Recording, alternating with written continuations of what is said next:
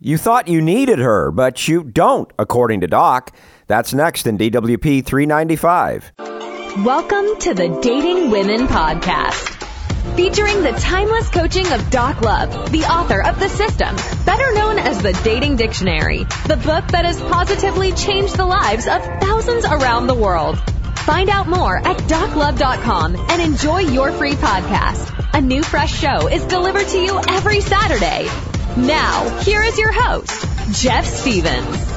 You need more of an abundance mindset when it comes to women. If the lady you thought that you absolutely had to have and needed, and she isn't there, and you can't have her, well, guess what? Doc says you don't really need her.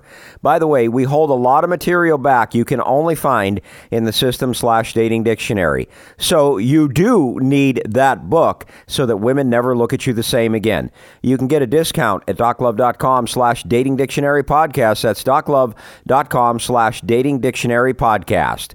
Now let's talk about not really needing her according to Doc. You'll hear me reading this, but this is 100% Doc. Why I suggest you realize that if she's not there, you don't need her. The bottom line factor is so important in the system because it lets us proceed on the basis of what is instead of what we want it to be. Whether it's a long-term relationship that ended or a new one that never got off the ground, if the girl is gone, then you don't need her. Actually, you never need a woman. You want one. Needing someone is not in a system guy's vocabulary. We try to run scenarios in our mind, only if scenarios, if you will.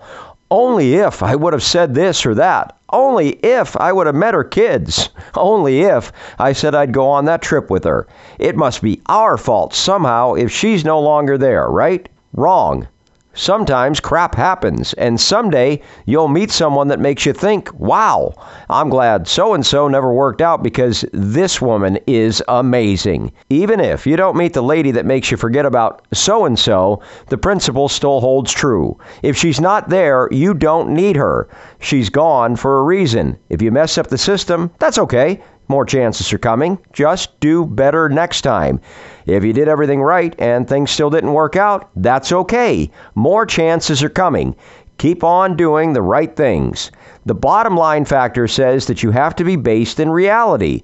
And if things didn't work out, you have to evaluate what was right and wrong and then put everything in the past except the lessons you learned.